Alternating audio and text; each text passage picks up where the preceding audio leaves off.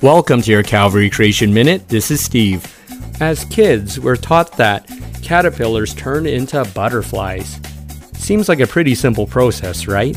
Well, no, actually. It's way more complex than it appears. Before caterpillars transform or metamorphosize into butterflies, they must first go through the intermediate process of turning into a chrysalis. Now here is the fascinating bit. The first thing a caterpillar does when it's inside a chrysalis is release chemicals to liquefy itself into mush. Nope, this isn't a bit of scientific jargon. It literally liquefies itself into mush. There's no body parts, there's no brain, there's not even a pattern in the mush.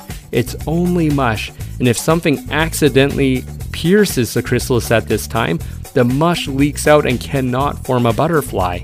The mush has to stay in the chrysalis to form into it. Entomologists have studied this process for years, but it still remains a mystery.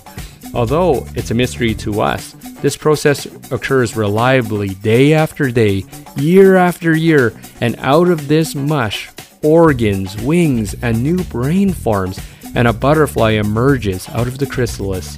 As incredible as that is, it's not even the most amazing feat yet.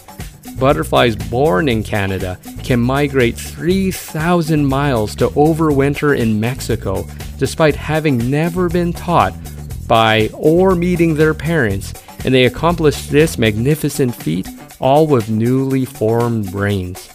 This is a true metamorphosis, where the butterfly is a new creation completely different from the caterpillar. Just like what it says in 2 Corinthians 5:17, therefore if anyone is in Christ, he is a new creature. The old things have passed away, and behold, new things have come.